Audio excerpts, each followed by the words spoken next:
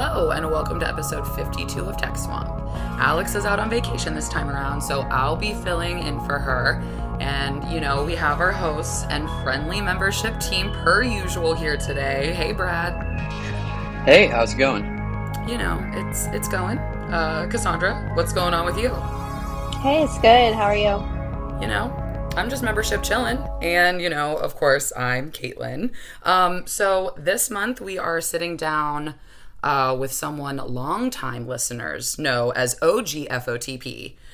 We also know him as our Senior Director for Public Policy, Graham Dufault, to take us through the ins and outs of the bipartisan privacy bill on the Hill. We're going to be talking through several provisions, from preemption to safe harbor and everything in between. And of course, we're going to talk through what all this means for our members. But before we get into all that, we're going to hit tech history and run through some DC headlines. In honor of Pride Month, we are honoring and celebrating the accomplishments of computer scientist Sophie Wilson. Sophie Wilson was born in England, June 1957. She attended the University of Cambridge, where she studied computer science and discovered her love for innovation and computer science. She loved it so much, in fact, that over the course of an Easter/spring break, she just casually designed a microcomputer. No big deal. She then graduated and began to work for Acorn Computers in 1978, where she was instrumental in designing and developing the BBC Micro, including the BBC Basic Programming Language. By 1983, she began development of the Acorn RISC machine, something that is still used today in 21st century smartphones. She's also been named one of the 15 most important women in tech history by Maximum PC, and she was made a commander of the British Empire in 2019. And the rest is tech history. That sound means it's time for What's Brewing in DC. Brad and Cassandra, what are our top tech headlines? Earlier this month, Senators Kirsten Gillibrand and Cynthia Lummis introduced legislation that aims to create a regulatory framework for digital assets like cryptocurrency. The Responsible Financial Innovation Act is hoping to encourage innovation in the financial sector, as well as flexibility, transparency, and robust consumer protections while integrating digital assets into existing laws. The bill will also create a flexible structure for the taxation of digital assets through a regulatory sandbox so that state and federal regulators can work together for the best possible outcome. We'll be talking about this bill as it continues to move through the Senate and have the latest info in the show notes. A legislative response is now being considered after last week's overturning of Roe v. Wade. House Democrats have indicated that they are considering legislation aimed at protecting the privacy of people who use reproductive health apps and connected health tools. Speaker of the House Nancy Pelosi said, "Our caucus has been exploring avenues to protect health and freedom of American women. Among them is legislation that protects women's most intimate and personal data stored in reproductive health apps. We'll be sure to keep you posted on the legislative path of these bills in future episodes of Tech Swamp." Some Senate Republicans have recently outlined some national security concerns posed by TikTok. In a letter to Treasury Secretary Janet Yellen, Senators Roger Wicker and Tom Cotton said the Biden administration has failed to enforce former President Trump's order that directed TikTok's parent company, ByteDance, to divest its American assets and delete any data acquired through TikTok. This letter comes a week after TikTok announced it would begin to move U.S. users' data to Oracle servers in the United States. We'll keep you posted in future episodes of Tech Swamp. And that's all for What's Brewing.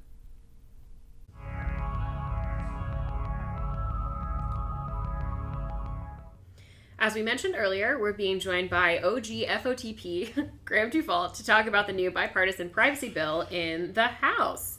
Hey, Graham. Thanks for hopping on the pod with us once again. Thanks for inviting me. It's good to be back. It's always a delight. Always a delight and informative. Okay, so you're here to talk us through something that's pretty top of mind, and honestly has been since at least 2018, when we sort of started dubbing it the year of privacy. Admittedly, we were way off of that year and basically every year since then. But the point is that this is something we and our members have cared about for quite some time, which is federal privacy legislation. Yeah, and it's been 2 decades pretty much that Congress has been working on ideas to require privacy controls, to make privacy requirements or data security requirements. In 2018, we had a blog, to your point, Alex, that we thought it was going to be the year of the privacy. We talked about a privacy bill being the legislative unicorn, and we speculated maybe, that maybe this is the year.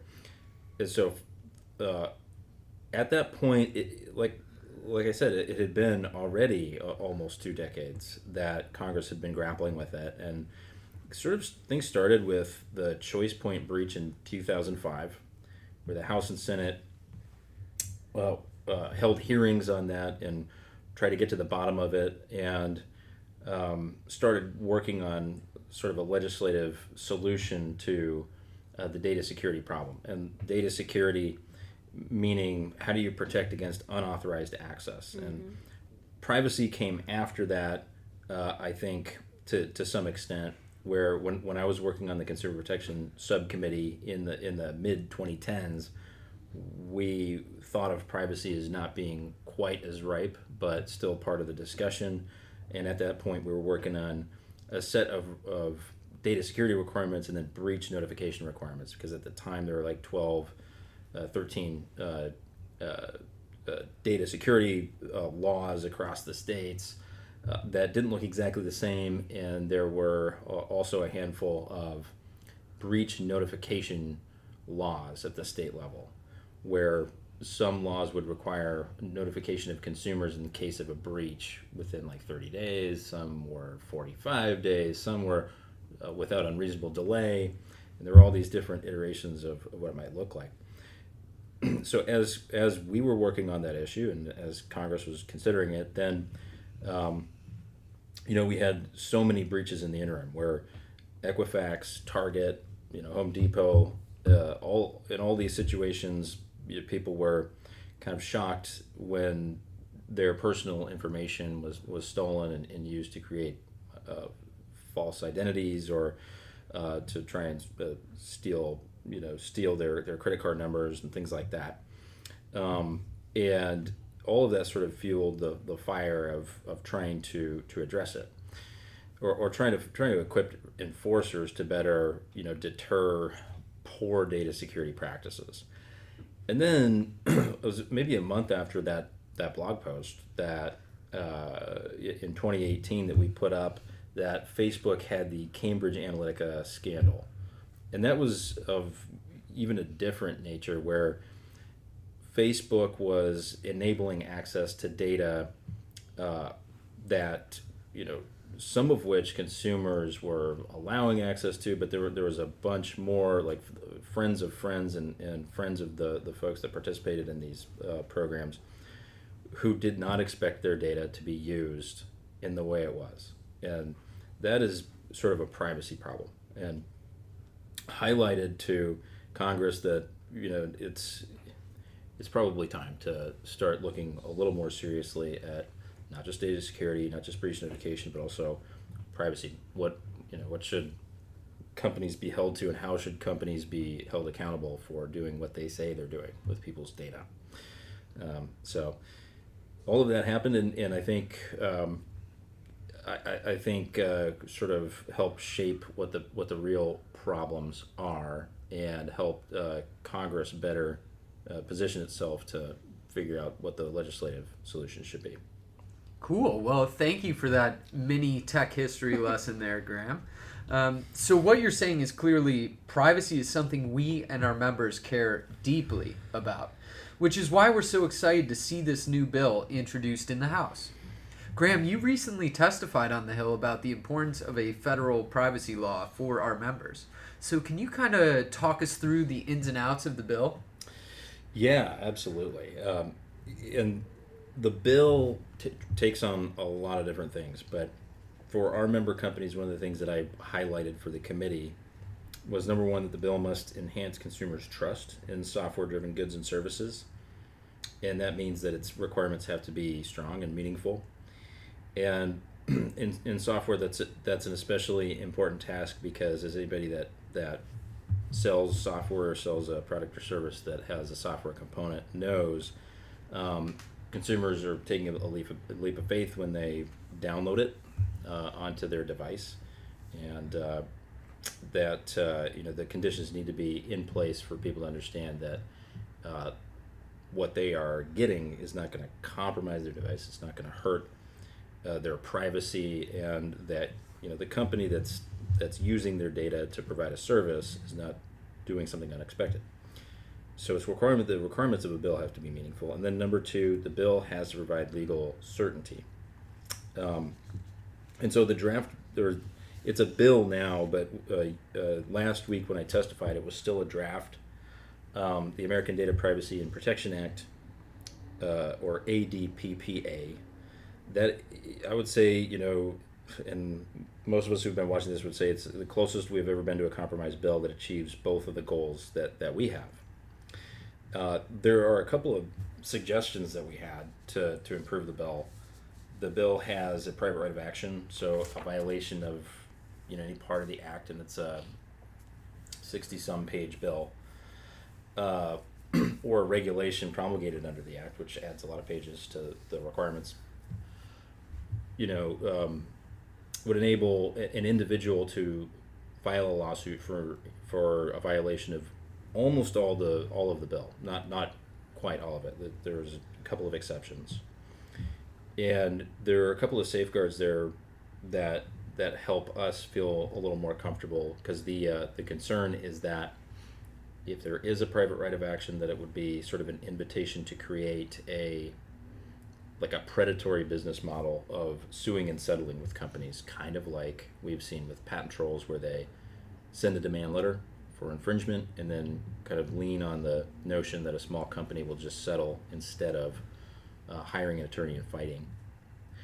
And so the litigant in the bill, in the privacy bill, has to first notify the FTC and the state attorney general before bringing a claim, and then issue a demand letter clearly identifying the provision at issue. And then the target, the company that they're seeking to sue, would have the right to cure the violation within 45 days. And that's if the remedy being sought is an injunction, or if the target is a small company. And so the protections there help. And we offered a couple of suggestions for them to consider to make the further deter nuisance lawsuits. Things like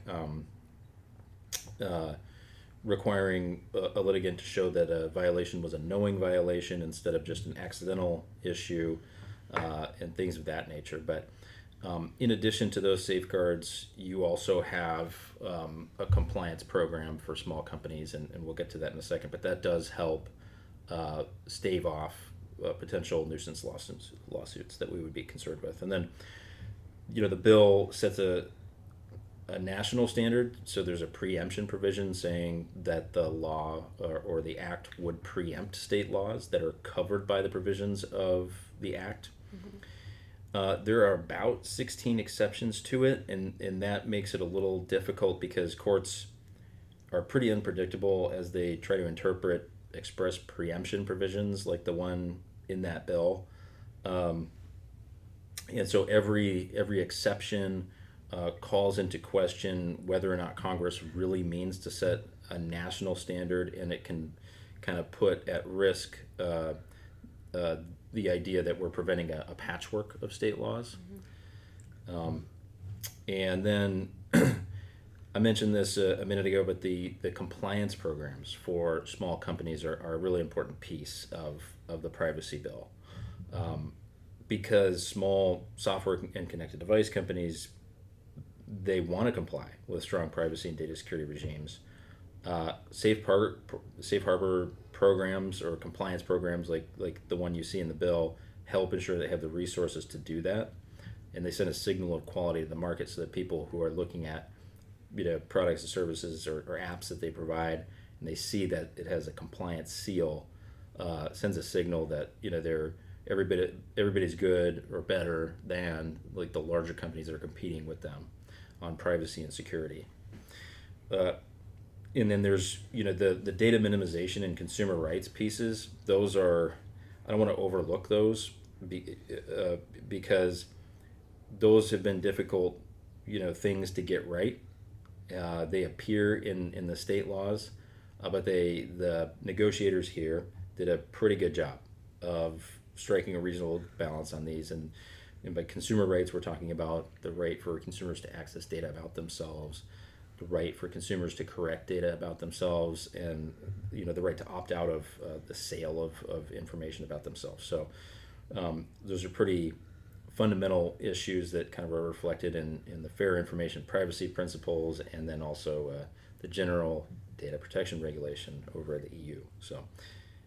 So yeah, those are pieces of the bill. Those are the things that we talked about during the hearing, and the stuff that we sort of pointed to the committee as they were kind of working on the draft. And what about how do you see this really impacting our members? Do you have an example that we could sort of illustrate kind of the impact on a member, maybe how it would look?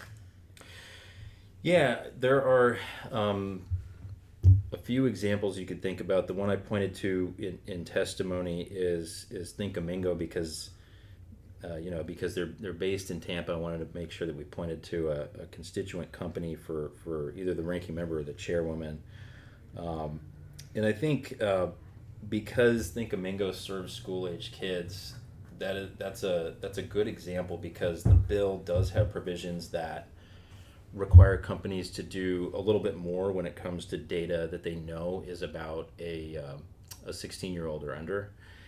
And so there are all of those provisions in the bill, but then there's also the pre-existing Children's Online Privacy Protection Act, which applies to, is it 12 and under or under 12? It's 13 and under. 13 and under. Is COPPA, yeah. 13 and under. Yeah. Okay. I knew that. I didn't. But I forgot. I did.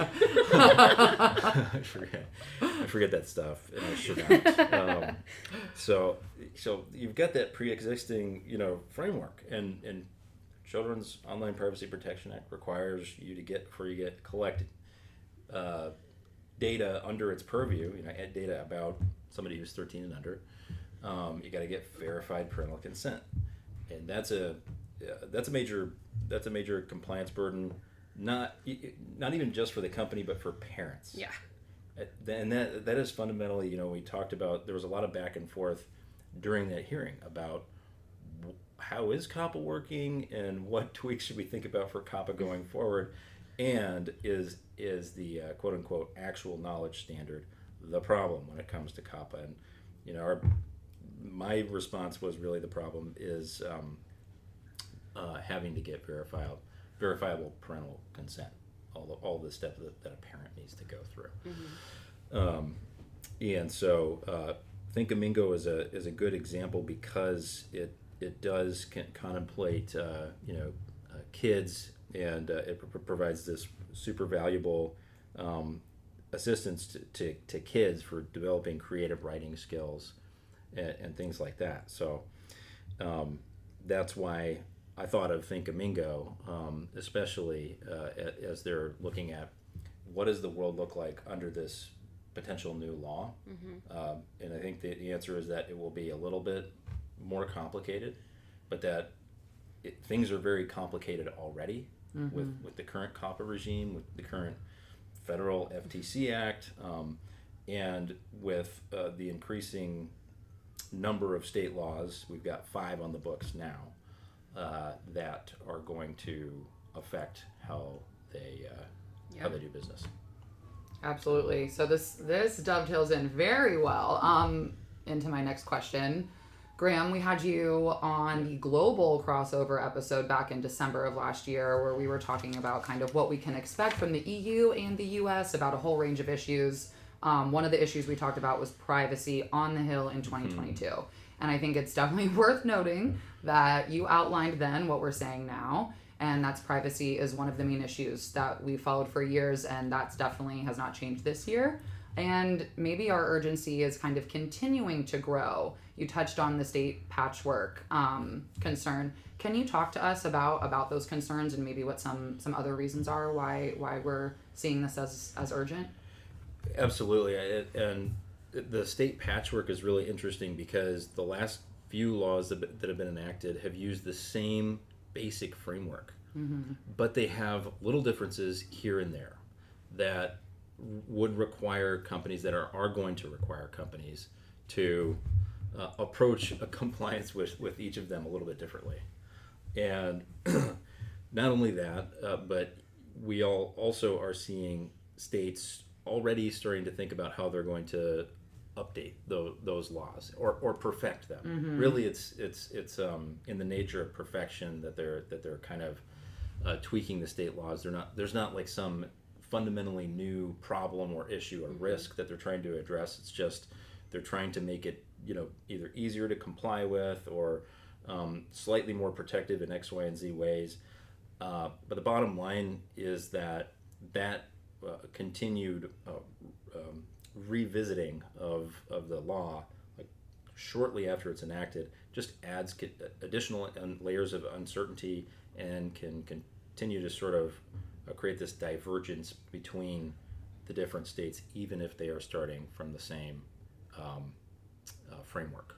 And so I would say that the patchwork is kind of an evolving problem and probably gets more expensive compliance-wise while not necessarily protecting everybody in the same way. And the longer we go, the longer consumers go without having a national law that the consumer groups in last week's hearing pointed out, each of them pointed out that the draft we were considering was more comprehensive, more protective of consumers, and had better enforcement than any of the state laws. And so the longer we go without a bill like what we're seeing, the longer consumers in any state, even the states where privacy laws are enacted, don't benefit from better privacy protection and data security protection. So those are issues too that I probably point out, and all of that inures to the benefit of app makers because it helps them show to consumers that what they're doing with their data is beneficial and that they can be trusted to provide products and services that are not kind of working against consumers and treating the consumer as the product, but instead creating something meaningful and useful for people. Yeah, absolutely. I also, you kind of touched on this before, but I also just think sort of recognizing that right now sector-specific privacy law is sort of what we get at a federal level, and it's also in super specific instances. Like HIPAA is a great example where it's like so limited to who's covered that like both from a consumer perspective and from like our members, like what you get is this like level of clarity that has not existed at all. Exactly. And it's so critical. It's so important for that to be true for consumers that expect something specific out of companies. And right now, I mean, to your point about HIPAA, it's amazing the misunderstanding out there just generally about HIPAA's scope and coverage and what it does and what it doesn't do. I think a lot of people think it covers any health data, but as you pointed out, it's only very specific covered entities and business associates, and really not. It doesn't cover most health apps, and I think a privacy law that addresses the risks of health information outside of HIPAA is really important, and it's one of the reasons we wrote a letter last year to the committee saying, the settlement with Flow was one of the main reasons we need a federal privacy law so that FTC has what it needs to bring an enforcement action against companies like that are using data in unexpected ways, and now it's especially important for that to be true. So that's a major reason why we need to do privacy law. Absolutely. Totally agree. So before we let you go, what can we expect moving forward with this bill? Like what comes now? So it is in election year, which means that we're on a really short timeline going. I think it's probably true that we shouldn't expect anything major bipartisan to happen in September or later, and August is the recess for both the Senate and the House, and so that means next month will be a critical month for this bill. Yeah. And they call this bill that we're talking about here the Three Corners Bill because when it was a draft, the chairman of House Energy and Commerce and the ranking member of House Energy and Commerce, so both the Republican and the Democrat that lead the committee, signed onto the draft. And you also have the lead Republican on the Senate side, Commerce Committee sign on, but the chairwoman of the Commerce Committee has not signed on, and she's got her own draft that she is also fine-tuning in parallel. And so best case scenario for this bill would be that it passes the House, and then once it gets to the Senate, the House version probably won't be taken up as is, right? And I think the Majority Leader Schumer made that pretty clear. And so instead, you might see the Senate come out with their version, and then they kind of conference the two, or the Senate version passes, and then the House has to resolve differences in committee or something like that. So it still has a ways to go, and there's not universal agreement even among the four most important members of Congress when it comes to this. So it's got a tough road ahead, but it is not impossible, and I think we're hoping to continue to have a seat at the table to just help them come to an agreement. Yeah, absolutely. And we'll be obviously tracking this very closely and keeping our listeners updated. But also want to make sure everybody does check out our show notes. We'll have Graham's testimony. We'll have links to the bill. We'll have links to a couple blogs that we've written about the bills and those sorts of things. So definitely check out show notes. Graham, as always, this was a delight. Thank you so much for joining us. Thanks for having me.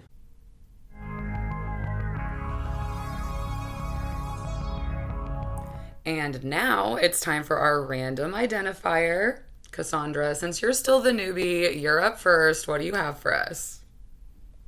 Yeah, so I am currently in a more exciting part of my life. I am looking for new apartments, and I'm looking to move out to Virginia. Brad, I know you'll enjoy that. So yeah, I'm going on tours day after day, and it's super exciting. It's a very exciting place to live, the Commonwealth of Virginia. I hate to see a DC girly cross the river, but you have to follow your heart. And I heard that Virginia is for lovers. So yeah. I guess we can be happy for you. The possibilities are endless.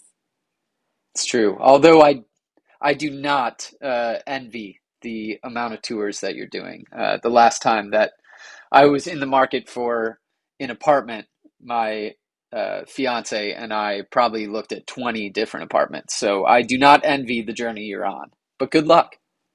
Thank you. Yeah, it is a lot, but it'll be worth it in the end once I find my perfect place. Is there anything that you absolutely have to have or absolutely cannot deal with? My one thing is that I took my car back to Ohio a couple weeks ago, so I will no longer have a car. I desperately need to be on a transit route. So I'm looking at Orange and Silver Lines preferably because they take me right to McPherson Square, a block away from work. So yeah, that's my biggest thing. And then I need space. I need closet space, and I need a good sized kitchen because I love to cook. So okay. If there's any realtors out there that are listening to this episode of Tech Swamp and they're interested in helping Cassandra and her friend find the perfect home, please reach out via Instagram DM, Twitter DM. Our handles are Act Online. You can find us there. Amazing. Good plug. We're gonna get you an apartment through this podcast. Thank you. Brad, what do you have going on? Is it musical? Is it not? Surprise me.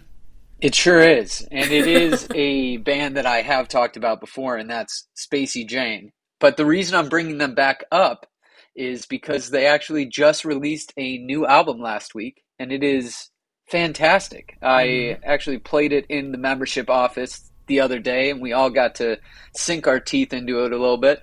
It's just a great, it's really based in reverby surf rock, but at the same time, it's very melancholy with the lyrical themes kind of contradicting the general vibes of the music. So big fan. Can't wait until they're going on their first US tour ever this fall, and believe you me, I'll be there. Well, I am very happy for this development. I'm even happier that we got to preview the new music in the membership office. Always a good day when we get to jam. Sure is. Couldn't be more excited. What do you have to talk about? I was gonna say, unfortunately, mine isn't super exciting and fun, but it is spooky. I have to talk about Alexa's new voice feature that mimics the voices of dead relatives, which I'm sure is a really excellent tool for people who are grieving. Yes, I can't wrap my head around this, and I do feel like it's Black Mirror vibes. It's just not sitting right with me, and I do feel like it's spooky, but not in a fun way. So I'm just trying to grapple with the dead relative Alexa, and I'm hoping my Google Home does not pick up those traits. I don't want to hear that. Love Pap, not trying to hear that. Yeah, I think I'm in a similar boat. The only time I should hear the voices of dead relatives would be in a recording that I already own. Like listening back to maybe a voicemail. I know some people cope with that, or watching some home movies, type of stuff. Yes. But Alexa speaking in a dead relative's voice is not on the list of things that I would find comforting in any way. Yes, it's not the fact that it's you're hearing the voice. It's that it's Alexa doing it, and she can think. She thinks things. I know she does. I don't want her saying something that she shouldn't say. In my dead relative's voice, my mind immediately went to chaos, and I thought of all of the ways this could be used against someone, and I really think that Amazon should reconsider. Alexa is sentient now, and it has the voice of your dead relatives. Yikes. Okay, well, that's going to be it for Tech Swamp this month. If you heard anything on here that piqued your interest, head on over to the website and make your way to the podcast section. We'll have notes on today's episode that include links to all the good stuff. And we now have transcripts available. You can find them in our show notes as well as on podscribe.com. Just search Tech Swamp. And don't forget to subscribe on Apple Podcasts, SoundCloud, Spotify, and Stitcher. And of course, we would love a rate and review. 5 stars only, please. All right, well, that's all for today, folks. Everyone say bye. Bye. Bye. Bye.